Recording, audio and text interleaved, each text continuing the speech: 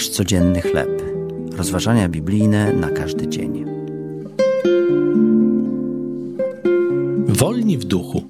Tekst autorstwa Mike'a Whitmera na podstawie Dziejów Apostolskich, rozdział 4, wersety od 12 do 22.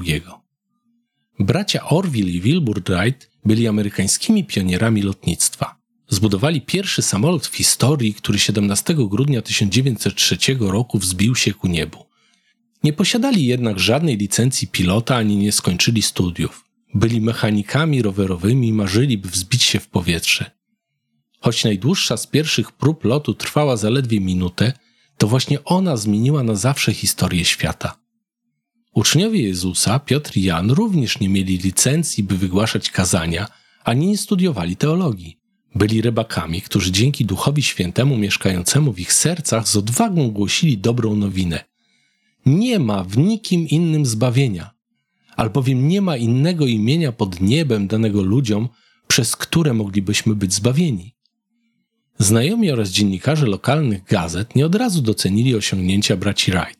Uważali, że nawet jeśli to prawda, ich lot trwał zbyt krótko, by miał jakiekolwiek znaczenie.